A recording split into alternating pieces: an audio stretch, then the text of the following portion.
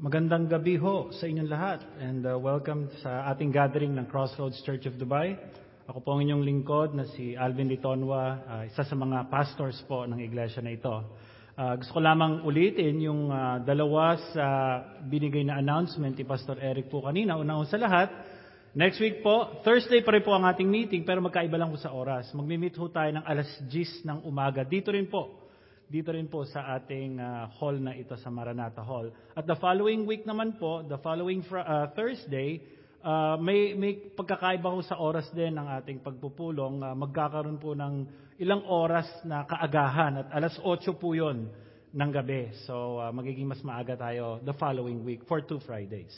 And of course, yung sinasabi ho natin na Christmas Carol, magaganap po yun sa 18 or 18th ng December. Tayo ho lahat ay babiyahe papuntang Ras Al Khaimah. Bibigyan namin kayo ng mas maraming details sa mga darating po na araw. Also, mamaya po, after po ng service, ini-encourage po namin ang bawat isa na agad-agad pong dumiretso sa kanilang mga sasakyan at hindi na ho tayo pinahintulutan na magstay po dito ng matagal. Kung hindi po kayo part ng setup at teardown or ng bibilang po ng offering, we encourage you na idiretso na po natin ang ating kwentuhan ho sa Even Batuta. Pansin po natin, mga 30 to 45 minutes din tayo nagtatagal dito, but hindi na lang ho natin ibiyahe ng 5 minutes papunta ron, 2 minutes paakyat, and the rest of the minutes magkwento. Hindi kailangan bumili, hindi kailangan kumain. Ito ay isang magandang pagkakataon na para po tayo magsama-sama, magkamustahan at magbigay ho ng encouragement na nagmumula sa salita ng Diyos. Speaking of God's Word, tayo po ay magtutuloy na sa pag-aaral ng ating sermon series. Pero bago po yan, nainaalala ko nung growing up as a teenager, wala kaming magandang reputasyon magkakapatid sa aming mga kapitbahay. Lagi ho kasi madalas ang lasingan sa aming tahanan, madalas ho may party, lagi ho nirereklamo kami ng kapitbahay. And I share this not because I am proud of this, but because I am saddened about the reality ng season na napaka-dark po ng buhay sa aming magkakapatid, sa aming pamilya. And lagi ho kami pinababarangay. Minsan may barangay na darating doon, naabutan na rin namin na may pulis, nakinatok na ho kami sa aming tahanan. So hindi ho maganda ang reputasyon. Kapag ako po ay naglalakad ng umaga, papunta ho sa tindahan, narinig ko yung mga kapitbahay namin na mga nagtitingting, sinasabi nila na, yan ba ang anak ni Mang Alex? Ika, yan ba yun? O yung mga magkakapatid na yan, mga adik yan, mga rebelde, mga walang katinuan. So, hindi ho maganda ang aming reputasyon. Na-associate yung family namin sa karebeldehan, kasamaan, kriminal. But praise God for Jesus Christ dahil si Kristo lang ang may kakayanan na magbago ng buhay na papuntang impyerno, papunta sa kanyang kaharian. Sa ating passage ngayong gabi nito, the Apostle John is instructing a congregation or congregations of believers na the way you live your life or lives tell us which family you belong to. Kung paano ka mamuhay will tell us kung ano ba talagang pamilya ka galing. It's either you are a child of God or you are the child of the demon or demons. It's either na ikaw you know God or you don't know Him. It's either you are a Christian or you're not a Christian. And yun yung po nakikita natin sa series na to all throughout. And so he tells us what a child of God is and what a child of God looks like sa ating aaralin ngayong gabi na ito. Tayo po ay nagpapatuloy sa ating sermon series ng 1 John, that you may know, yung ating theme. John gives us series of signs, series of marks or tests for his readers to know and be assured of that they are true Christians, that they have eternal life, na yung gospel na kanilang pinahahawakan at pinamumuhay is the same gospel na tinuro nila at hindi dapat mangamba, hindi dapat matakot. And he uses 3 tests na paulit-ulit natin makikita all throughout the series. Bakit ho kamo paulit-ulit na ginagamit ito? It's because may mga bulaang mangangaral na lumabas na galing sa kanilang bilang and from there daan-daan po nililin lang ang mga faithful. And dahil doon nangangamba na sila sa kanilang kaligtasan, talaga ba kami Kristiyano? Mga leaders namin dahil mga kaibigan namin yon, marami sila, baka naman totoo, tama yung sinasabi nila. So ano po yung mga test na yan? Yung tinatawag na theological test. Do you have faith in the Son of God? Do you believe in the humanity and the deity of Christ? Second test, yung tinatawag na moral test. Do you have the love of Christ sa iyong mga kapatiran? Third test, Are you obedient to obey the commands? Yun po yung moral test. And yung third test, which is yung social test, yung nabanggit ko po, kung kayo ba ay may pag-ibig sa mga kapatiran sa Panginoon. Ngayong gabi na ito, titignan po natin more of yung moral test. At the same time, mas malaki ang time sa social test. Or small part sa social test. So yung point natin ngayong gabi na ito is this. A constant pursuit of holiness and hatreds towards sin is a glaring mark that a person is an adopted child of God. A constant pursuit of holiness and hatred towards sin is a glaring mark that a person is an adopted child of God. We have divided itong passage ito into three headings. Number 1, a child of God has been born to holiness. Chapter 2, verses 28 to 29. Number 2, a child of God is adopted by God. Chapter 3, verses 1 to 6. And number 3, a child of God manifests a life of holiness. Verses 7 hanggang 10 in chapter 3. Number 1, a child of God have been born to holiness. Let's read verses 28 hanggang 29. And now, little children, abide in Him, so that when He appears, we may have confidence and not shrink from Him in shame at His coming. If you know that He is righteous, you may be sure that everyone who practices righteousness has been born of Him. So verse 28 po, as long as the Christian held on to the truths about Jesus, hindi sila maliligaw at mamamali ng doktrina at ng pamumuhay. As long as pinahahawakan nila yung tamang pagkakilala kay Kristo.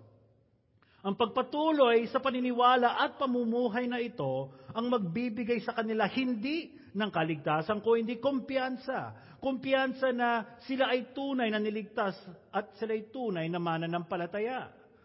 Sa pagbalik ng Panginoon Jesucristo, hindi sila yung mangangatog, hindi sila yung mangangamba. Sa judgment day, haharap sila sa Panginoon knowing because of what Christ has done. Pinanghawakan nila yung tamang gospel na pinamuhay nila yon, hindi yung sila matatakot. And I think this is an encouragement din sa atin. A lot of us probably are asking questions, ako ba talaga ay Kristiyano? Ako ba talaga ay pupunta sa Panginoon? Etong passage na to tells us you can be assured. Pwede ka magkaroon ng tamang kumpiyansa. Okay? The same instruction ang binigay ni Apostle Paul sa isang mahiyain o timid na si Timothy. Sa akin sasabi ko sa 1 Timothy chapter 4 verse 16, babasahin ko po ito sa NIV. Watch your life and doctrine closely. Persevere in them, because if you do, you will save both yourself and your hearers. Ang ibig sabihin nito ni Timothy, ang sinasabi ni Paul dito kay Timothy, he must persevere sa sound doctrine at isa pamuhay ito. He will persevere in faith, magagawin niya ito, at magko-confirm po yung kanyang salvation. Meaning, magkakaroon po siya ng kumpiyansa on the day of judgment. Mas ma-affirm na siya nga ay tunay na Kristiyano. Mga kapatid sa Panginoon, ito din ang ating kumpiyansa laban sa mga pangangamba at pagdududa po natin sa pinagkaloob sa atin ng Panginoon Jesucristo na kaligtasan. As we continue to watch our doctrine, as we continue to watch our life, we will persevere in faith. At magkakaroon tayo ng kumpiyansa on that day of judgment. Sabi sa verse 29, John continues to assure them sa kanilang faith na kanilang moral uprightness ay isang palatandaan o isang marka na sila ay bago ng nilalang o yung tinatawag na have been born to holiness. Yun po yung mark na yon. Ang sinasabi ni John dito, kung kilala mo talaga ang Panginoon Jesucristo, kung naniniwala ka na siya ay Diyos na nag-anyong tao, kung naniniwala ka na siya di minsan pa ay nagkasala o nagkamali, na siya'y banal, siya'y namuhay ng may kabanalan, then you have been born to holiness. Yun ang sinasabi ni John dito sa mga batang mananampalataya na ito. Sabi nga sa Romans chapter 6 verse 4, just as Christ was raised from the dead by the glory of the Father, we too might walk in newness of life. Newness of life. If Christ lived a holy life, then those of us who were raised in the newness of life have been raised to a life of holiness at saka righteousness. That is why Christians' pursuit of holiness and righteousness is a mark. Isang palatandaan that we have been born of Christ. If he or she is a child of God, malalaman po yan sa kanilang pamumuhay. If they are pursuing holiness, pag nagpapatuloy sila sa righteousness. Mga kaibigan, if we claim to have a relationship with Jesus Christ, if we claim that we know Jesus Christ, the question is your life marked by holy living? Second, a child of God is adopted by God. Chapter 3, verse 1 to 2. Tingnan natin yung verse 1. See what kind of love the Father has given to us that we should be called children of God. And so we are. The reason why the world does not know us, world knows us, is that it did not know Him. So pinapaalalahanan po tayo dito ni John na tayo ay inampon sa pamilya ng Panginoon. Pagbulayan po natin po ito muna. No? Unang-una, dahil sa verse na ito, sinasabi dito na hindi lahat ng tao sa mundo ay anak ng Diyos. Okay? Some would claim, anak kami ng Diyos, but the truth, sinasabi ng passage, hindi lahat anak ng Diyos. Okay? Kung mas pagbubulayan po natin ito, walang taong pinanganak sa mundo na ito na anak ng Diyos. If you were to think about it. Okay? At kung sisisirin pa ho natin at titignan ng ating nakaraan, we would say na dati tayong hindi anak ng Diyos. At ang mga mananampalataya dito, sinabi yan sa Ephesians chapter 2. Dinescribe ko anong klaseng pamumuhay meron sila. How dark yung kanilang nakaraan. As I say this, probably your memory is going back sa time na kung saan hindi ka mananampalataya. Kung anong klaseng pamumuhay meron ka, kung paano ka mag-isip, kung paano ka magsalita, kung paano ka gumawa ng desisyon.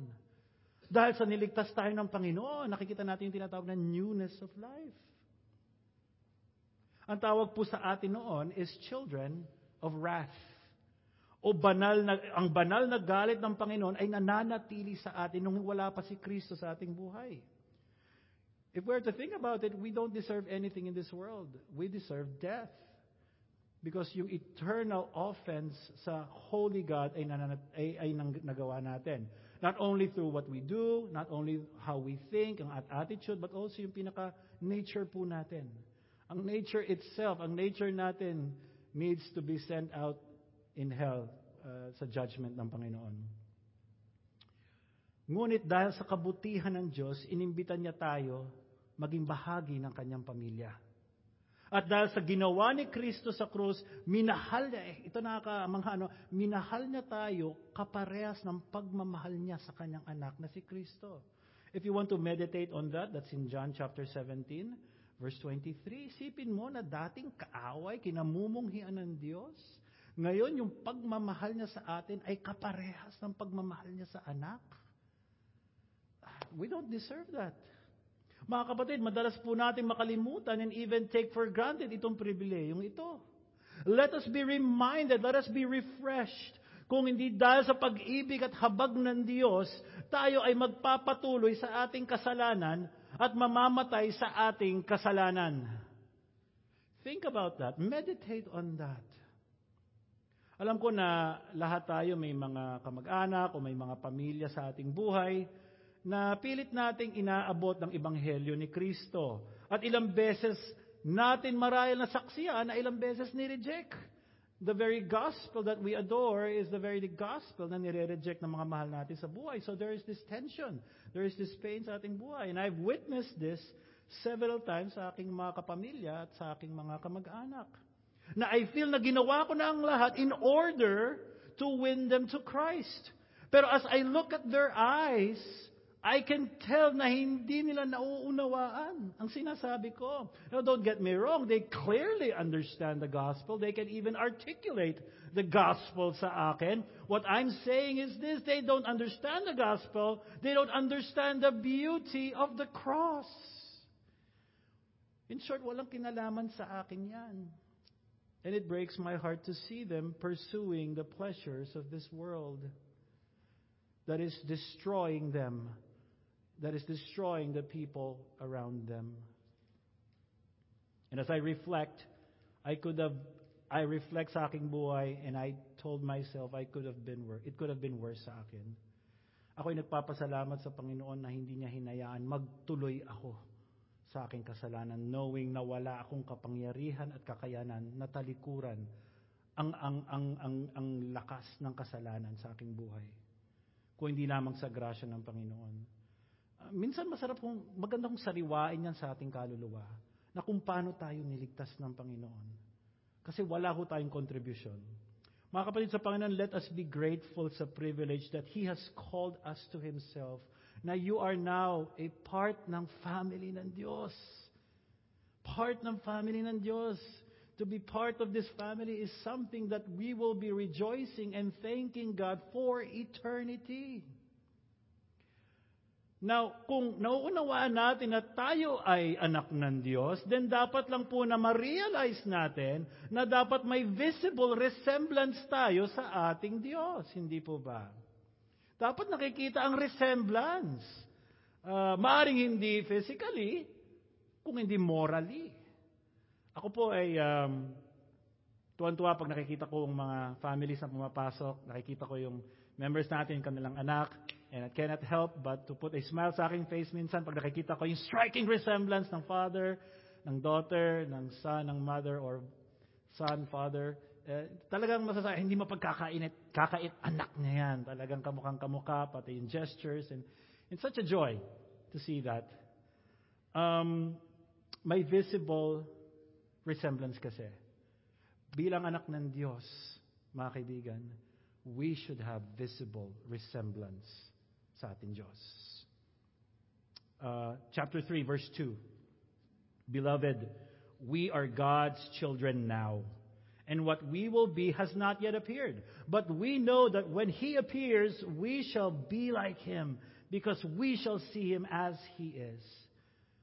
So ano yung sinasabi ni John po dito? Sinasabi po ni John dito, you are now, present tense, now a children of God, by grace through the Lord Jesus Christ. If you are a child of God, it is impossible na hindi mapansin ang pagkahawig natin sa Panginoon Hesukristo.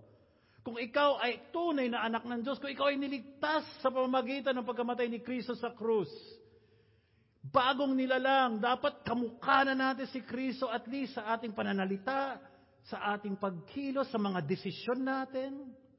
Bagamat hindi pa natin perfectly mariresemble ang ating Panginoon, nasabi yan sa verse na ito. Darating yung time na yon, pero one day magbabago ang mga yan pag nagkasama-sama na tayo sa Panginoon. Pero dapat obvious pa rin ang resemblance nyo sa Panginoon Hesukristo. Think about that right now. Kamukha mo ba si Kristo? Masasabi ba na talagang Kristiyano? Again, Kristiyano means little Christ. We should be resembling Christ.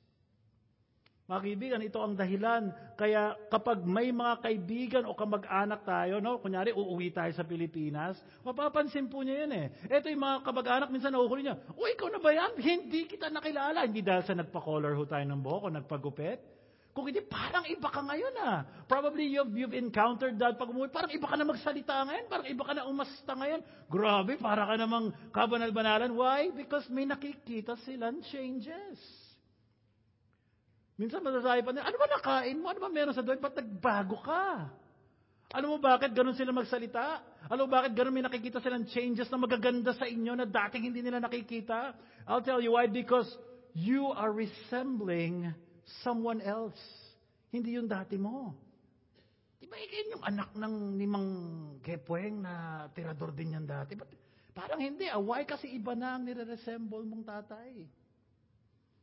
Napapansin na nila ang pagbabago sa buhay nyo. And praise God for that. You're resembling Christ. Some of them would love it. Praise God, nagbago. Some of them would hate it. Ba't ka nagbago? Yun na sinabi sa verse 1. Tingnan niyo yung verse 1. Chapter 3. The reason why the world does not know us is that it did not know God. They don't like the changes, and that's okay. Kaya ang sinasabi ni John sa verse 3, those who live in hope of being completely like Christ one day will pursue holiness now. You will, ano ibig sabihin nito? If you are hoping na one day, wala na yung kinaiinisan mong kasalanan sa buhay mo, na kinaiinisan mo yung nabibitawan mong salita, na gusto mo na magbago, mga aksyon, mga desisyon, na kinagagalit mo, one day lahat yan mawawala. One day lahat yan magbabago. And because yun ang hope natin, the hope of eternity, a hope of a glorious eternity, then we will live holy lives now because of that output. Binago na ako ng Panginoon. One day mawawala to, so itutuloy ko to ngayon. Okay? You will want to desire the things that Jesus desires. You will want to love the things that Jesus loves. You will want to do the things that He has done. You will want to avoid and abhor the very sins that He hated. You will want to begin to be like Him now. Tsaka na ako magpapaka-Kristiyano pag medyo may kahinaan na tayo, pag nasa deathbed na tayo, siguro doon ako Hindi ho eh. Kung talagang inaasahan mo na magkakaroon ng ultimate transformation when we come to the Lord in the heavenlies one day, then there should be a deeper desire now to become Christ-like, to pursue holiness now.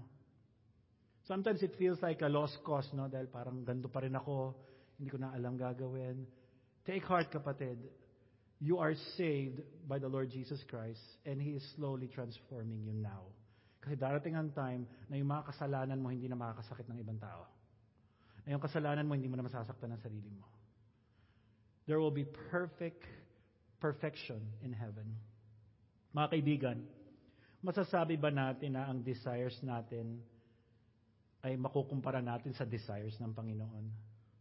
Pareho kami ng desires ng Panginoon, no? Pagdating sa paghanap ng trabaho. Pareho kami ng desires ng Panginoon paghanap ng partner sa buhay. Pareho kami ng desires ng Panginoon sa paggastos ng pera. Masasabi ba natin yon? Parehong-pareho kami ni Jesus Christ pagdating sa pagmamahal sa aming asawa. Because Jesus loves the bride. Would we say that? Ang ginagawa mo ba ngayon ay matutuwa ang Panginoon? Are you avoiding the very things that God avoids? If we live in hope of being completely like Christ one day, we will pursue holiness now. Pursue holiness now, which is yung third and last point po natin. A child of God manifests a life of holiness. A child of God manifests a life of holiness. Verse 4. Everyone who makes a practice of sinning also practices lawlessness. Sin is lawlessness.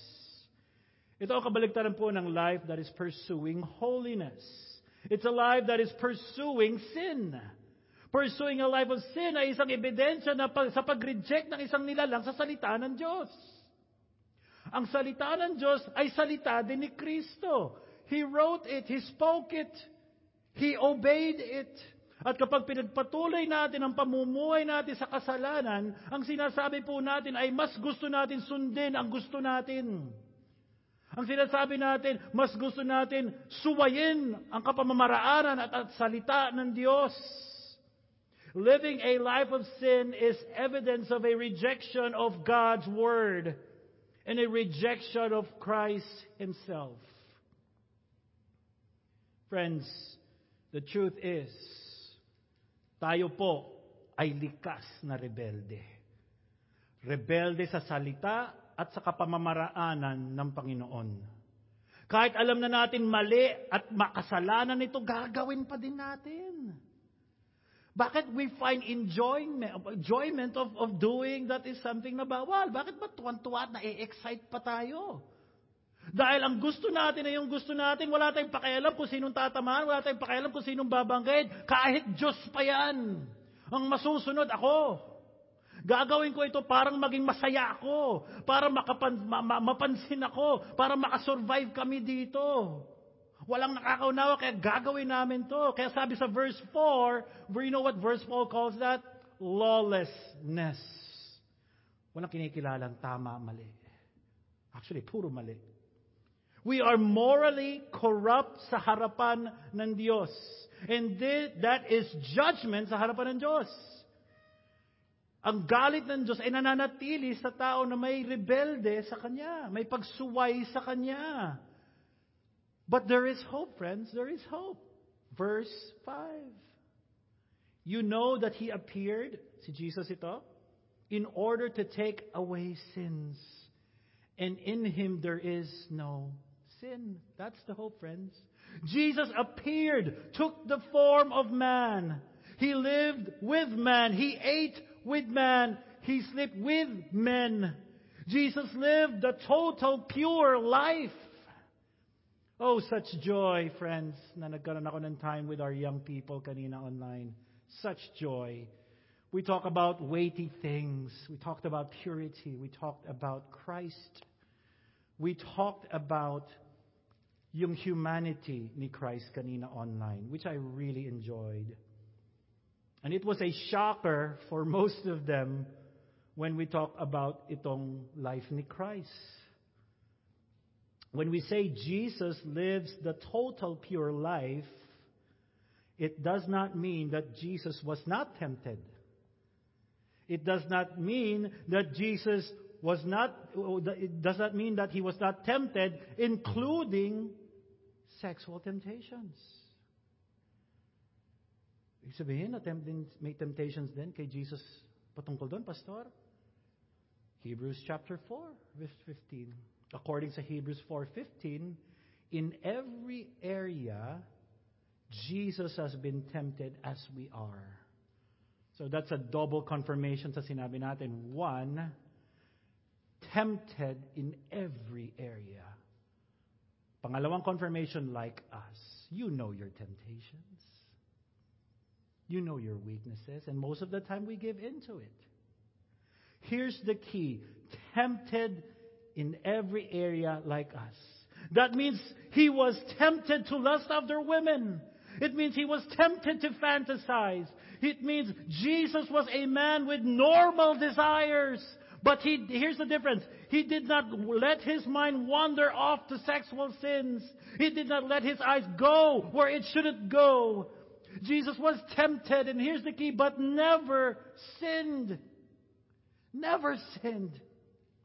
He was not controlled by sexual desires. Unlike us, He lived a life of perfect holiness, righteousness, at saka purity. Because He knows our need to be saved from sin's slavery. He died on that cross. Even on that last night, He was tempted. That's why He prayed, do not let this cup pass by me. Not as I will, but as you will. He was tempted to say no to the cross. But He says, no, not sa kagustuhan ko. Kagustuhan mo. John reminds us here that Jesus came not only to forgive sin, but to take away sin. Jesus was crucified para sa ating kasalanan. He died on that cross in our place to satisfy God's wrath over sin, and was raised to life on the third day para sa ating justification. Friends, this is the glorious news of the gospel. Hindi na natin kailangan manatili sa ating kasalanan. Hindi na natin kailangan paglabanan ito mag-isa, because Jesus won the battle. Jesus' death on the cross says, it is finished. If you're still trusting on your self-will, on your positive thinking para mapaayos ang buhay mo sa kasalanan, repent from that. Talikuran po natin yan and trust Jesus Christ and His perfect work on the cross for salvation. Not only that, na hindi lamang kagaya ng sinabi ko, Christ came to forgive sin, but to take away sin. Tingnan sa verse 6. He's also saying, according to verse 6, you can't say that you know Jesus or that you are a Christian if you are living a life of sin. Hindi ka pwedeng sabihin na Kristiyano ka at namumuhay ka parang hindi Kristiyano. Namumuhay ka, sinasabi mo ako'y anak ng Diyos, namumuhay ka na parang anak ng demonyo. Ang bigat, medyo matalim yan. Pero yun po ang sinasabi ni John dito, hindi ka pwedeng sabihin, dito ka kasi ito ka. Ito yung nakikita namin. Kasi if you know Jesus, if you are a follower of Jesus, you will want to be like Jesus. You will want to do what He says in His Word. You'll want to love the things that He loves. And if we live a life that contradicts, that shows that we really don't know Jesus, even if we claim to know Him, ito yung sinabi sa verse 7 to 8. Little children, let no one deceive you. Whoever practices righteousness is righteous, as he is righteous. Whoever makes a practice of sinning is of the devil, for the devil has been sinning from the beginning. John is saying your deeds reveal your heart. Your deeds reveal kung ano yung nasa loob ng inyong puso. Kung anong estado ng iyong puso. Your actions reveal your character. The one who practices righteousness is righteous. The one who practices lawlessness is lawless. Now, hindi yung sinasabi ni John po dito na we are saved by being righteous. We know that. Nakita na po natin yan sa chapter 1 na hindi yun yung case. It is only through Christ that we are saved. Binanggit din niya na ang kabaliktaran nito. The one who practices sin is of the devil. Parang bigat nito, no? Kung ikaw ay nagpapatuloy sa kasalanan, anak ka ng demonyo. Hindi po ito na parang sinisigawan ka lang ng nanay, ikaw talaga demonyo ka. Hindi lang ho yun. Actually, may katotohanan yung kung tayo nagpapatuloy sa kasalanan. Mga anak ng mga demonyo. Mga demonyo tayo. That's our nature. That's our true father, the devil, sabi sa Romans. Here's the thing, a life which is bent towards sin is a life that is characterized by the rejection of God's Word.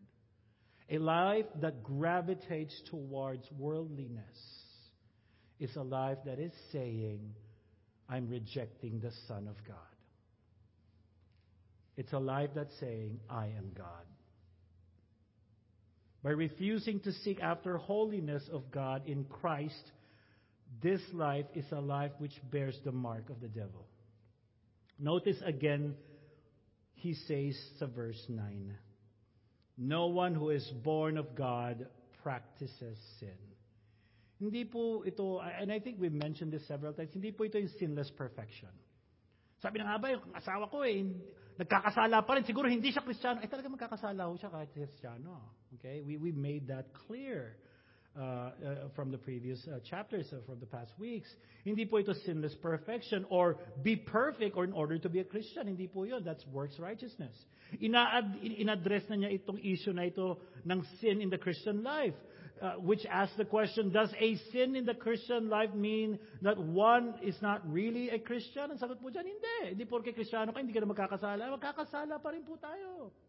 1 John chapter 1 verse 9 addresses that. That's why nilagay ni John ito. That if we confess our sins, anong context? Kausap niya Christians. If we confess our sins, He is faithful and righteous to forgive us. Ang issue na ina-address ni John ay ang person who claims to be a Christian but ang kanyang life gravitates towards worldliness. A life that is bent towards sinful desires and doesn't even feel guilt about it. O walang conviction. Kung hindi may joy pa.